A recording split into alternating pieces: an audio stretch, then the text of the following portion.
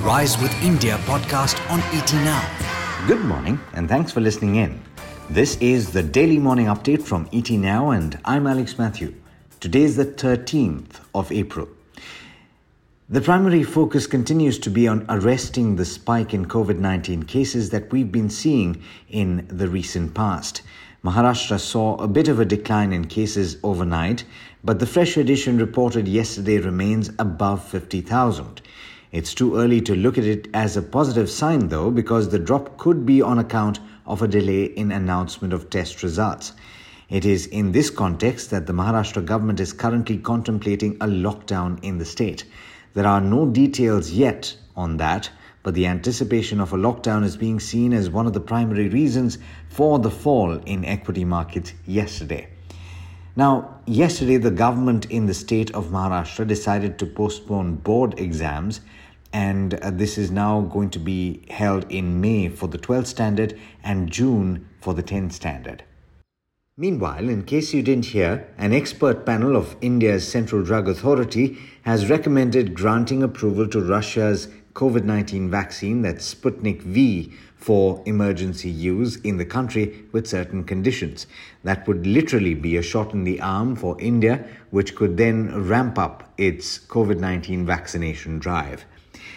There were some important updates on the economy yesterday evening. First, India's industrial production declined in the month of February by as much as 3.6% on a year-on-year basis. That's as the output in the mining and manufacturing sectors fell. The fall in the IIP was more than forecast. It was expected to come in at a drop of around 3%. Meanwhile, retail inflation, measured by the Consumer Price Index or CPI, rose further in March, largely on account of fuel and transportation costs and also some elements from the food basket. CPI inflation came in at 5.52% in March compared with 5.03% in February. The rate of increase in prices is the highest since November of last year, but it still remains within the RBI Monetary Policy Committee's comfort zone of 4% plus or minus 2%.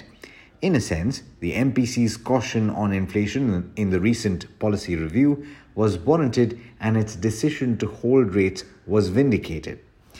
What's a little worrying is that core inflation, which removes food and fuel, rose to 6% in the month of March. The RBI had attributed the rise in prices to supply pressures and a rise in commodity prices.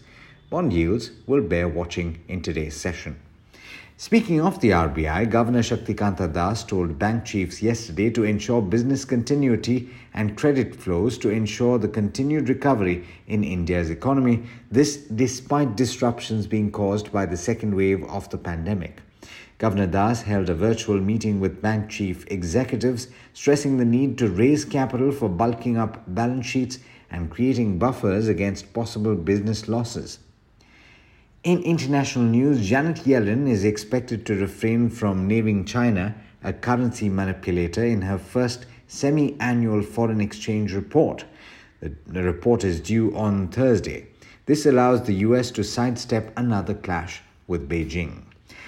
Now, for a look at everything that you need to bear in mind before the start of trade today, here's Rohit Singh. Morning, Rohit. Quite the torrid session in yesterday's trade. What do we need to bear in mind ahead of the start today? Good morning, Alex. The contraction in the latest manufacturing numbers and the COVID surge both capture a slowdown that is getting difficult to shake away. And it is showing on the street, with Sensex slipping below 48,000, while rupee has tested the 75 per dollar mark. The degree of market reaction to the prospects of a lockdown in Maharashtra has surprised many. We have clocked one of the worst days of this year. Nifty Bank has now sunk below the budget day lows, while mid and small cap indices have clocked their worst since March last year. And in all this chaos, the measure of volatility has spiked over 15%, scaring the bulls away. Index biggies Reliance and HDFC Twins, just these three names hammered the Sensex close to 600 points. IT and Pharma and FMCG were relatively safer pockets, though we saw losses there as well. The whipsaw has now taken Nifty below the 100 DMA for the first time since June last year.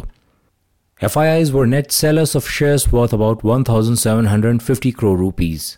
But DII chose to hunt for value and turned out to be very modest net buyers to the tune of 200 crore rupees. FIIs have now turned bearish on index futures for the first time in 5 months, capturing the caution. Meanwhile, S&P 500 and Dow Jones pulled back from record highs as the Wall Street gears up for the start of earnings season. Let's tell you about some of the stocks that will be in the limelight this morning. TCS has reported stellar performance on the margin front, clocking highest ever quarterly orders. Watch out for the rub-off on the entire IT space. Reports say Tata Sons plan to infuse fresh funds into Indian hotels by increasing stake in the company, possibly via preference shares. SEBI has imposed a penalty of 25 crore rupees on Yes Bank for selling riskier AT1 bonds to retail investors.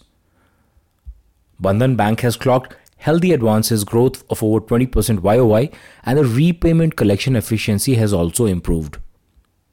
By April 15th, Vodafone Idea intends to clear its remaining license fee dues with interest for the quarter gone by. That's all we have time for. One reassuring factor for the market seems to be the support around 14,250, from where we have rebounded. Those seeking long-term value should definitely consult their advisors if they feel comfortable plowing in some capital at these lows. Thank you for listening in. I now hand it back to you, Alex. Thanks, Rohit. You know, it's always a pleasure bringing you this podcast, so let us know what you think and do share it with your friends. This is Alex Matthews signing off.